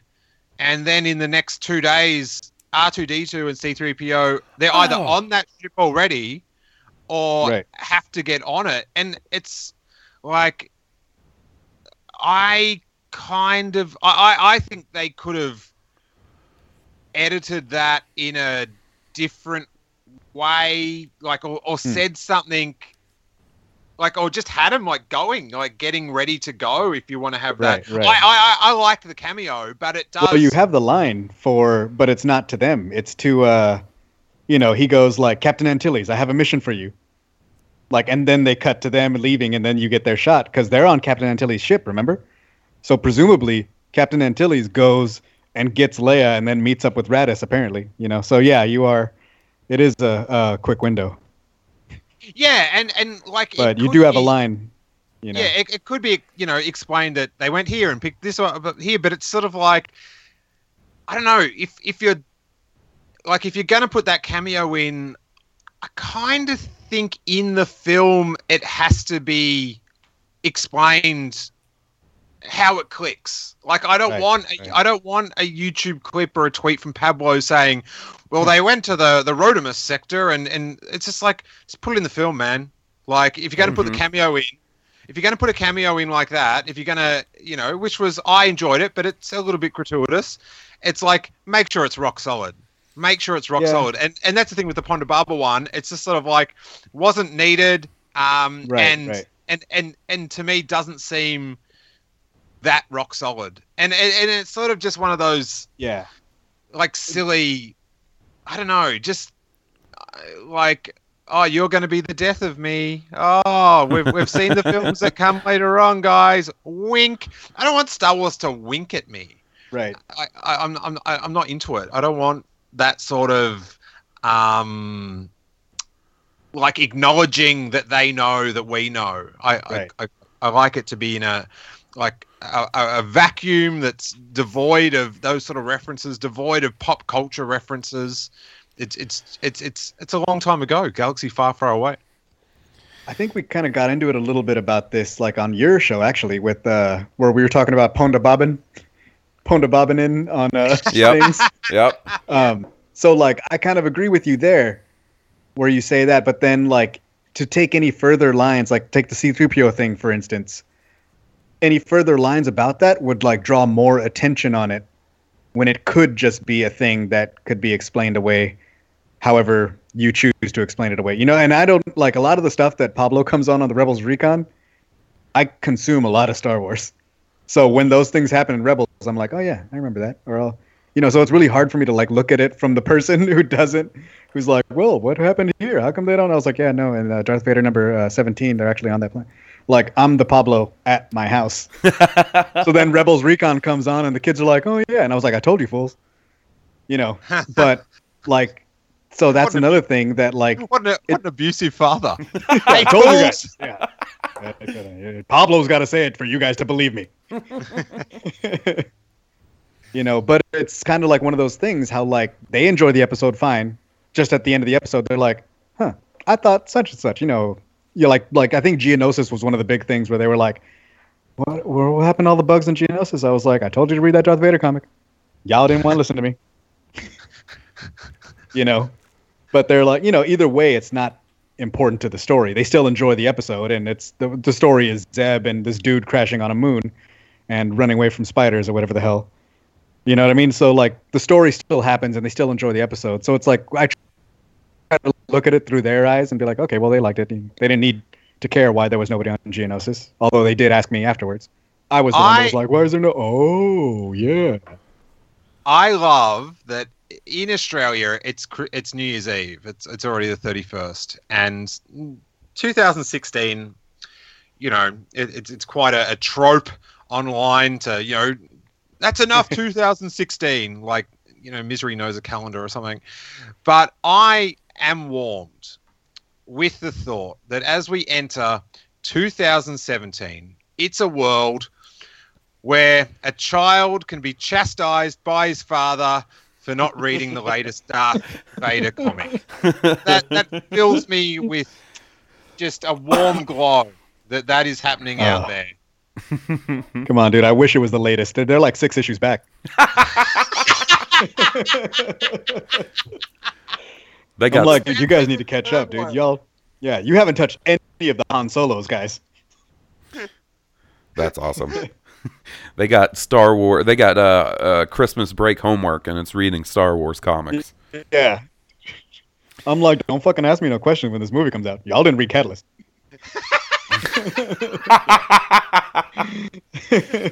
So, I think we're gonna do a couple more emails and then call it a night. There's a few I want to say. It'd be like in the family. It'd be like, Dad, can I do the dishes? Have you read Catalyst yet?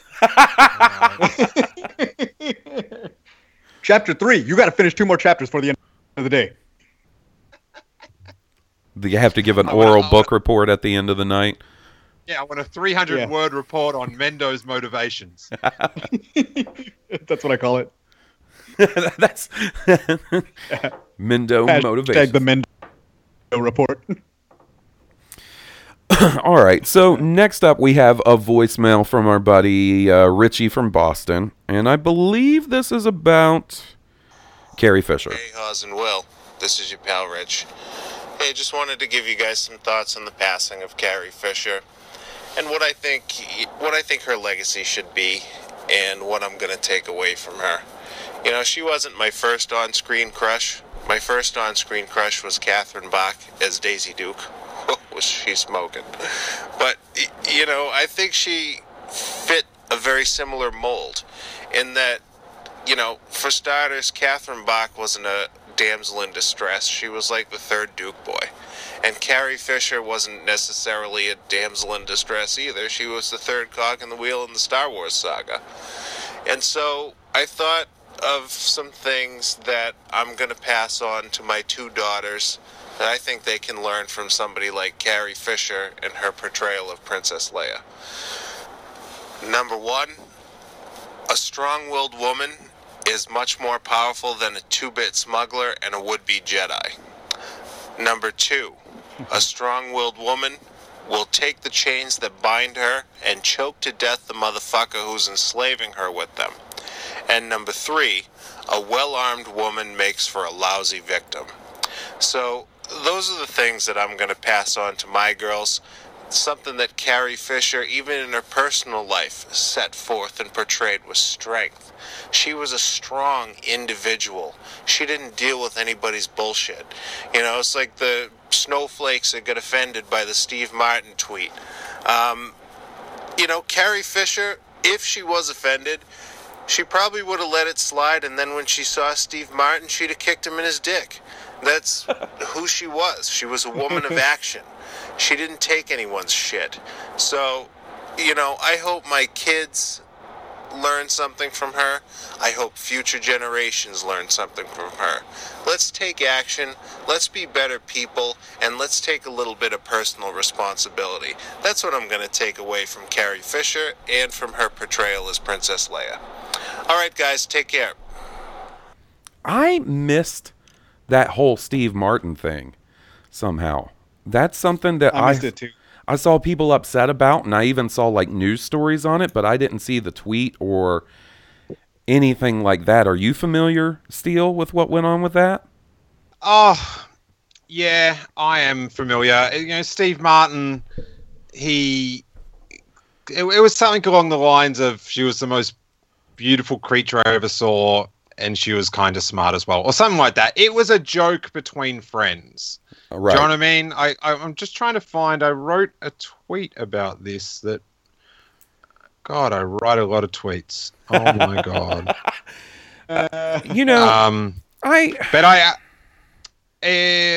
are we at? But it was just okay. So my tweet was: the internet abused the privilege of a comedy great sharing a joke with a beloved departed friend. Sorry, Steve Martin to go. Carrie forever. Like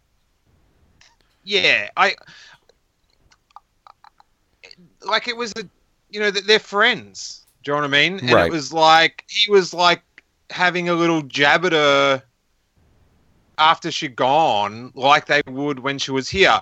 But can I've just got to talk about this for a second. And the word snowflake. That's one of those that I'm not familiar with. Like, It's a catchphrase. Okay. For it's one of those words that like you can talk about something without, like you can argue against something without actually defending what it is by just saying, "Oh, you're being such a snowflake." Oh, is it kind of like drinking the Kool-Aid? Oh, you're just drinking the Kool-Aid. Yeah, and it's quite often someone gets upset about something. It's harden up. Don't be such a snowflake. That's what it is. And like, I'm not saying, sometimes people use words and they use them in a different way. But when you use a word like snowflake, you have to look around and see who else is using that word and what's their motivations against using it. And I find the word, like, in a lot of people's intent and how they use it, to be quite vile, and Okay. it is like, your feelings don't matter because I don't feel the same way. Harden up, and I'm not having a go at the caller over this because they might be. It seems like that's not what they're meaning. Like, if Carrie Fisher, had all these mental health problems, and she spoke out about them, and it empowered other people that were suffering that by seeing that someone so high profile, and so revered was suffering from the same problems. That gave her fans strength to get through it. Or she should shut up about it and stop being such a snowflake. Oh, I see. Yeah. And so that I just, like, for me, that's a trigger word of, and I actually just found, as I was looking for the other tweet, I tweeted about this because I heard a few snowflakes getting thrown around yesterday, and I wrote, the term snowflake is the intellectual white flag of those that do not want to change and are too scared to think about why that is. So if someone is upset about a betrayal of a certain culture in a movie, and they're up, and they speak out about that, don't be such a snowflake. Don't be such a snowflake. When it's just like, well, let's analyze why they're upset, and does this do more harm than good? Is whatever, like something that happens in Australia all the time is blackface. Hawes, you know about this. Oh my goodness. Because you saw it. There was, I'll fill you in, Sal. There was this variety show that was very legendary in Australia, but it kind of died a sad death. They tried to bring it back a few times, and it was past its time. But it was called Hey Hey It's Saturday, and it was sort of like a variety show, and all huge guests would come on it. Like, every famous person that came through Australia would end up on this variety show. And they had a gong segment where they'd have 3 acts and they'd do some talent, and then there'd be like, one regular sort of judge and then 2 celebrity judges. And they had Harry Connick Jr. on it one week. And these guys called the Jackson Jive came out, and they were white guys with blackface, and Harry Connick has got, as Hawes could fill in, a huge, with his music and his upbringing, deep roots in the South, and he knows about, how African Americans have been, ridiculed and held down. And the blackface is part of that. It is mocking. That's what it originally was. It's mocking the culture. And whilst these people might not have had that ill intent, like, that's where it came from.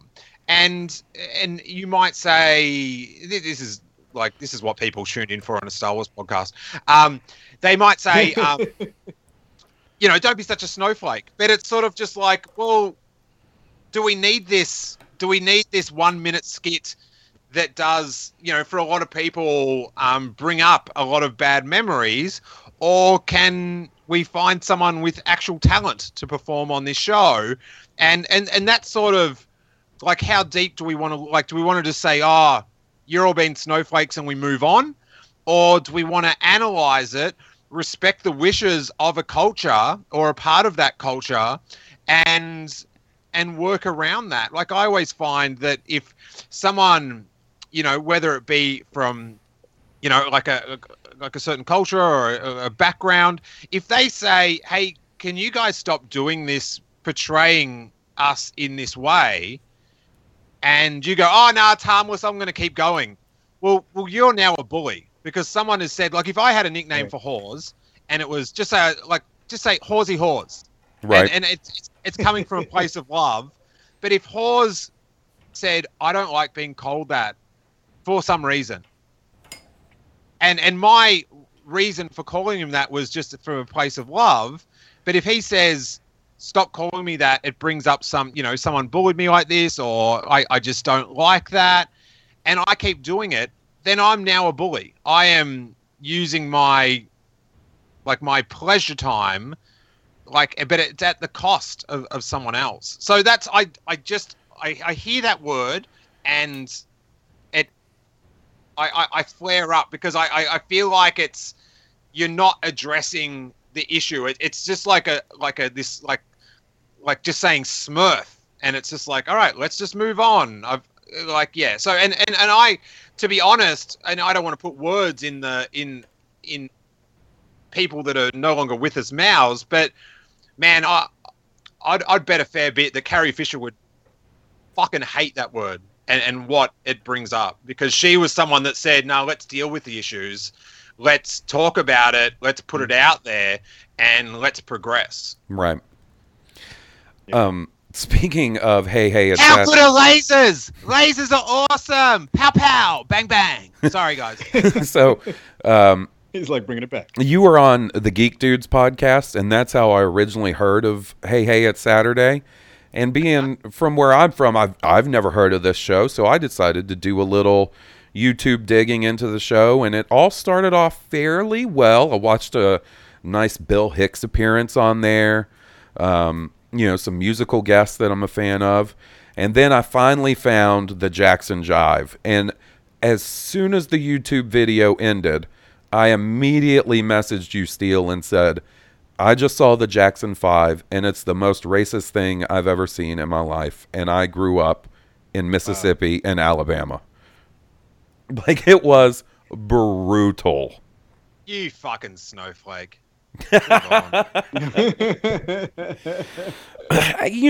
Steele, when you're talking about that, I think what all of us sort of need to keep in mind over the next couple of weeks, and you said this beautifully on your call-in show about Carrie, is that I think when it comes to the issue of Carrie and people's feelings about her, unless they're being an outright dick like, say, D.L. Hughley, that you need to cut some people some slack, because there are some very upset, sad people about this, and Carrie Fisher meant a lot to us all as Star Wars fans, and people are, they're distraught, they're upset, and you're talking about someone as a kid that is, in your mind, immortal.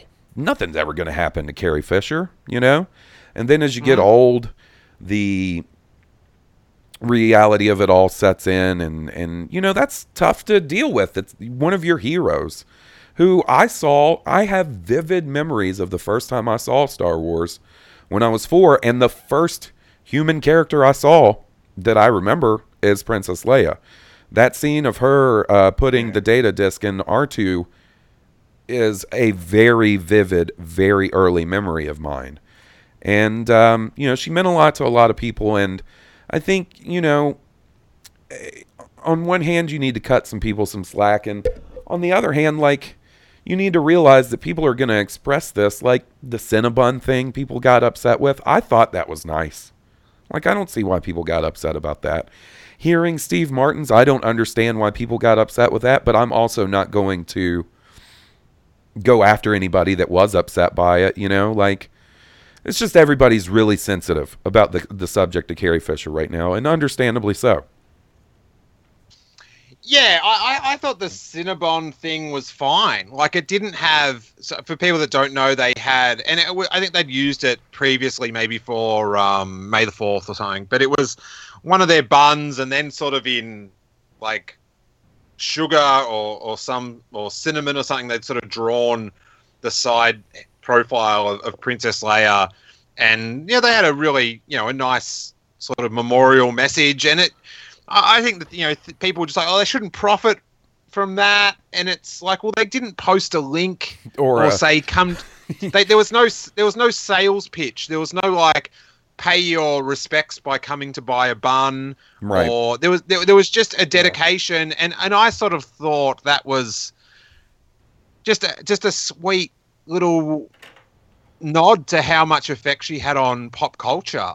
But that's what I said in the podcast, that it's like people, it's a grieving time and people grieve differently, and now's the time sort of to give people a pass for the most part, and sort of not start a witch hunt of someone. If someone had an interview with Carrie Fisher and they tweeted it out, listen to my interview with Carrie Fisher, she was great. Like you're, it's not done from some like selfish way. You're just contributing. It's just like, oh, here's my interaction with her, if you want to enjoy it, sort of thing. So I just didn't want it to turn into some like silly witch hunt of like, oh, this person said this. Yeah. Like it's like, people slip up, people are not perfect, and it's, that stuff sort of happens. And I thought the Cinnabon thing was, that's the sort of stuff I love, is just like, look how ingrained Star Wars is in pop culture and the world, and what a nice, what a nice tribute. So I sort of think that, people sort of took that, really the wrong way, and Steve Martin's tweet as well. Like, they're old buddies. Yeah. If this was just some rando or some celebrity that didn't know her, I could see it. But you're talking about someone that clearly had a close relationship with her. They were friends. Like, I'm going to tell you right now, if I pass away and Johnny Grasso makes an off-color wheelchair joke about me, nobody ever get on to him, because I fully endorse that. All right. We're going to be like, dude, fuck that guy. Oh, if I pass away, I better be the next week's dude, fuck that guy. That's going in my will. Johnny's going to be like, I had to learn to record myself. Fuck yeah. Fuck this guy. No. He'd be in the middle of it and he'd mess up and he'd go, edit that out, Hawes. All right, so we're going to do one more email before we call it a night. I've got a few I want to save for Will, so if you guys didn't hear your episode or your email this week, just know you'll hear it next week when Will's back. And this one is from our buddy Oliver from Sweden. Hey guys, Oliver here. I watched Rogue One 2 weeks ago now, and I really wanted to give my first reaction on the movie right away, but that didn't happen for some reason. I thought that the following weeks after the movie's release would be a little slow with news, so I might as well wait a little. Unfortunately, that wasn't the case. As we all know, our beloved Carrie Fisher passed away this Tuesday. To me, she is the only one who could have played Leia, and I am very grateful for everything that she has done for the franchise.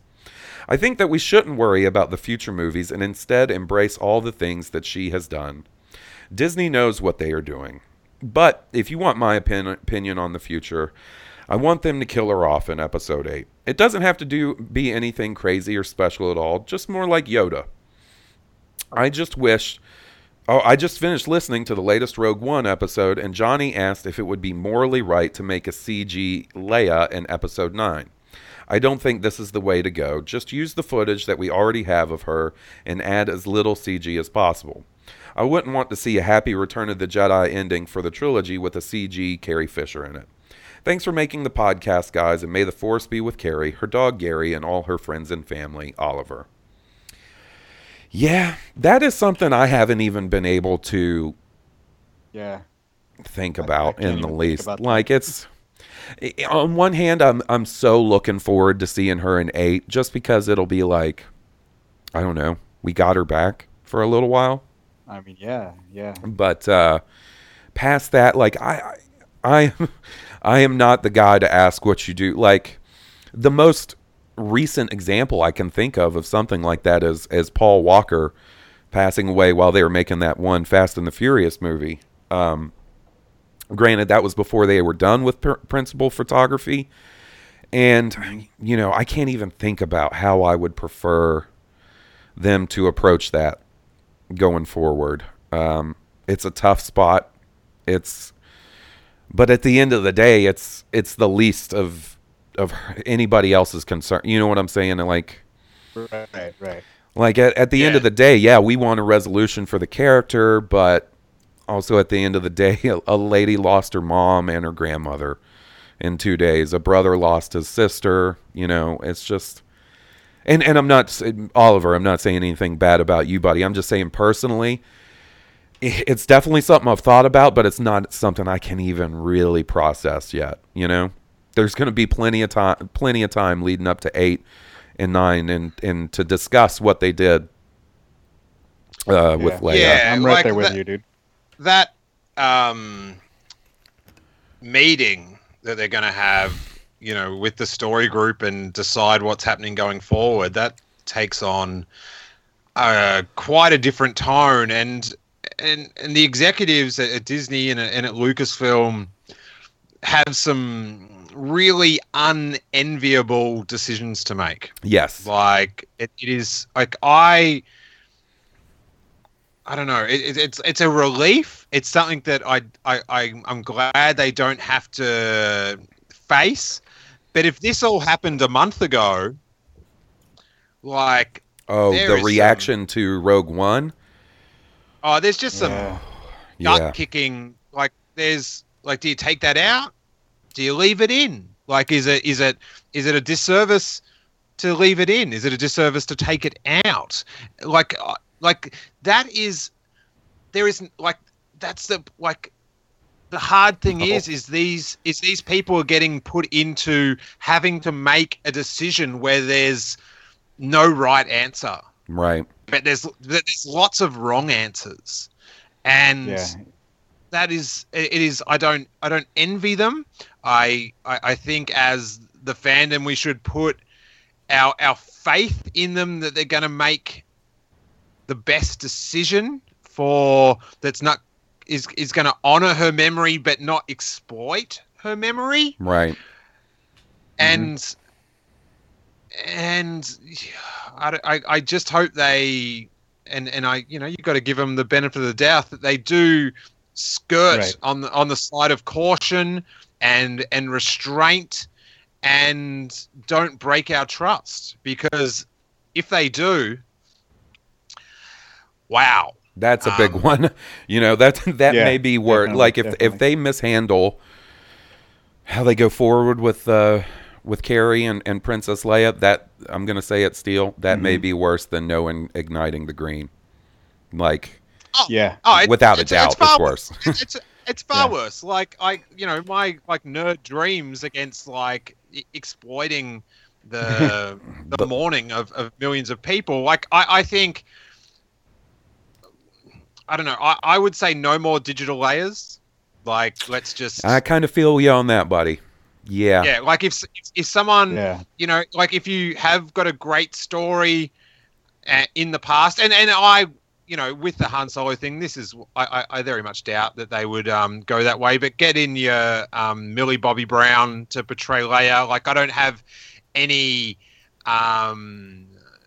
you know, Princess Leia can live forever. Right.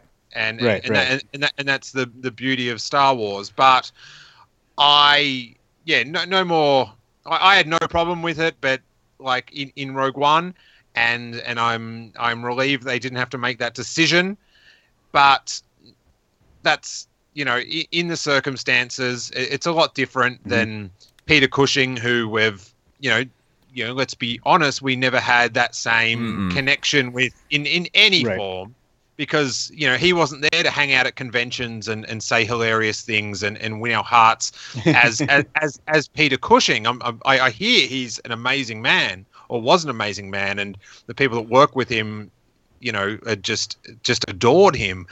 But that the dust has settled on that, and we didn't have the same connection. So I think definitely no more digital Princess Leia's, and bring in an actress. But I don't know. It is tough, and with so much emotion, and when you look at the Cinnabon and the Steve Martin thing, like it's hard. I saw a thing on, I think, like they've slightly changed a Poe Dameron comic to maybe focus a little bit more on Princess Leia at a funeral in an upcoming episode, or issue, I should say. And but when I clicked on the story, and I was just like, oh, how's this gonna go? And it seemed, it's fine.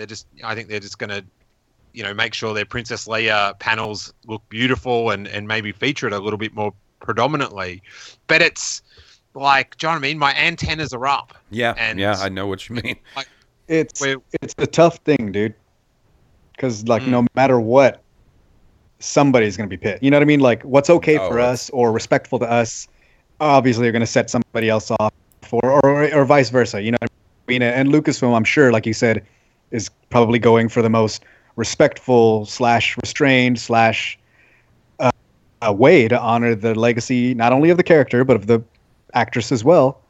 But they do have that responsibility to continue that story and to give that character a resolution at the same time. So there's something is going to have to be done. Like, I mean, we don't know what that is. You know what I mean? Like, and whether it's going to involve other actresses or CG, like whatever happens, it's going to be up to us whether to get offended or not in a weird way. Like, but at the same time, it's something that we're very close to. And it'd be a tough decision no matter what the answer is. Yeah. Or no matter what they decide the answer is. But yeah. But I think with oh, you're just cutting out a bit on me on there, Sal. I think, man, that was my zinger. You're back. It wouldn't be a proper podcast with Sal if his phone worked correctly the entire time. It'd just be really disappointing. But I think it's up to us as fans to be understanding and give the benefit of the doubt, but also keep them honest. Do you know what I mean? Like, I think that's so important. Definitely. with sometimes. And people go into Star Wars podcasts and Star Wars, fan reporting with different goals. Some people want to hear honest opinion and dissection and analysis, and others just want to hear like everything is awesome, and that's what they want. They just want to hear. They don't want to hear that this part of the film was a little bit weird because of this. They just want to. They just want 100%. Strong cordial sugar buzz of Star Wars. And I definitely think that, people that like us sort of analyze it a bit more and go out on a limb, make it a bit easier for those people that just want everything to be awesome. Because, there is, when there's an effect, like the fans can affect stuff. Like where we have not seen another Helisaber. Nope. It's so yeah. I just think it's important for us to be understanding, but also like the price of freedom is eternal vigilance or something like that. It's just like if they do something like like a horrible thing would be. let's say, like they did an exclusive figure, an exclusive Ultimate Black Series Princess Leia figure for San Diego Comic-Con. That would be horrible. Like, because of its limited nature, it's not inclusive. It is, and like, you know, so like things like that. Like, if we're going to put out commemorative Princess Leia merchandise, let's ensure that the distribution is good and there's no limited edition about it, and every fan that wants to spend some money on that product as part of the grieving process and as part of having a memento of Princess Leia, let's make sure that it's available to all fans. And I don't think for a second that they'd do like a Princess Leia exclusive at Comic-Con. Right. That would be in poor taste. Quite often, just putting out a regular figure there is in poor taste because it's so hard to get. But just a really clear example of what would be bad. That's one thing I'll say. Right. Of talking about getting offended or thinking something's messed up in light of all this. The internet scalpers are what's really grinding my gears. Just looking at Leia merchandise on Amazon and eBay, like, it's disgusting to me. It's like grief vultures that are like, oh, she passed away. Time to crank up the price on these Black Series figures to 4 times what they were before. Yeah. And I say this as a very vocal Black Series collector, like, that's fucked up. That's fucked up to me. Like, yeah, but what do you do? Yeah. Right. Yeah, it's. I don't know. I don't know the feeling that you have when you click list it. Like, right. Do you know what I mean? Like when you click that button to list your $150 $20 action figure. I don't know. I don't know what that feeling is. Me neither. Me neither. That I can't. Yeah, I think I'm too paranoid to to try to deal with that. I wouldn't put myself in that situation. But yeah, that's what people do. Yeah. Well, guys, I think that's going to do it for us this week. Thank you both so much for giving me a hand on this episode. I know I said it was one that I was not looking forward to, but man, you guys sure were helpful and made it a lot more fun and easy than I expected it to be. How about you guys both tell our listeners where they can hear you and find you online and social media and stuff like that? Well, I guessed it on the new episode of Blue Harvest, so make sure you check that out. But if you've already heard that, if it's getting towards the end of the podcast and you want to listen more, my podcast Steel Wars, which is STEELE, is at steelwars.com or on iTunes or wherever good podcasts are given away. And as Hawes mentioned, it has been an absolute content Christmas. I think I'm up to about 22 podcasts this month for Steel Wars, and we've got like really varied ones of like interviews, and then we've done several live comedy shows reacting to Rogue One with some Australian comedians that are big Star Wars fans, and they're super funny. And I'm sort of glad that we've got the Carrie Fisher call-in episode, which, bring your tissues for that one. Definitely. And then afterwards, you can cheer yourself up with a bunch of hyped-up comedians really being quite funny about Rogue One, like in a quite a positive way. You won't leave sad that we ripped on the film for 2 hours. It is all in good fun and the good spirit of Star Wars. Sal, what about you, buddy? Yeah, Sal. You can find me on Twitter at Sal I Make Music and Instagram, same place. My family has a website called theroguerebels.com, and we put all kinds of stuff on our costuming or podcasts. I'm usually on Now This Is Podcasting over at makingstarwars.net. So you can find a lot of my reviews and me talking with those fools all the time. And every now and then Steel drops in. Yeah, he does. When I'm in the country. When I'm in the country. Yeah, that's pretty much it. Yeah. Well, Whenever he's in the country. Planet hopping. I just want to remind our listeners, if you like the theme music, which was brought up a couple of times this week, please support the band that was nice enough to provide that to us. They are Stoned Cobra, and you can get their music on iTunes, Spotify, or at stonedcobra.bandcamp.com. Also want to let you guys know that my buddy Jeremy, who's been on a few episodes, we played one of his band, Ember, E-M-B-E-R. We played one of their songs a couple of weeks back, and their album was just put on Spotify, so you guys should check that out. And I guess that's going to do it. Thank you guys once again. I really appreciate it. I hope you guys and the listeners as well have a safe and happy new year.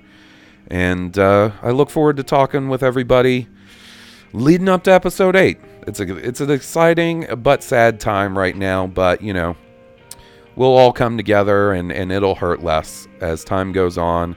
And we will always remember what an amazing person Carrie Fisher was. So, for Blue Harvest, a Star Wars podcast, I'm your host, Halls Burkhart. May the Force be with us. May the Force be with you. And in 2017, be more like Carrie Fisher. Be more like Carrie. Wonderful. Word. Wonderful sentiment, buddy. May the Force be with you.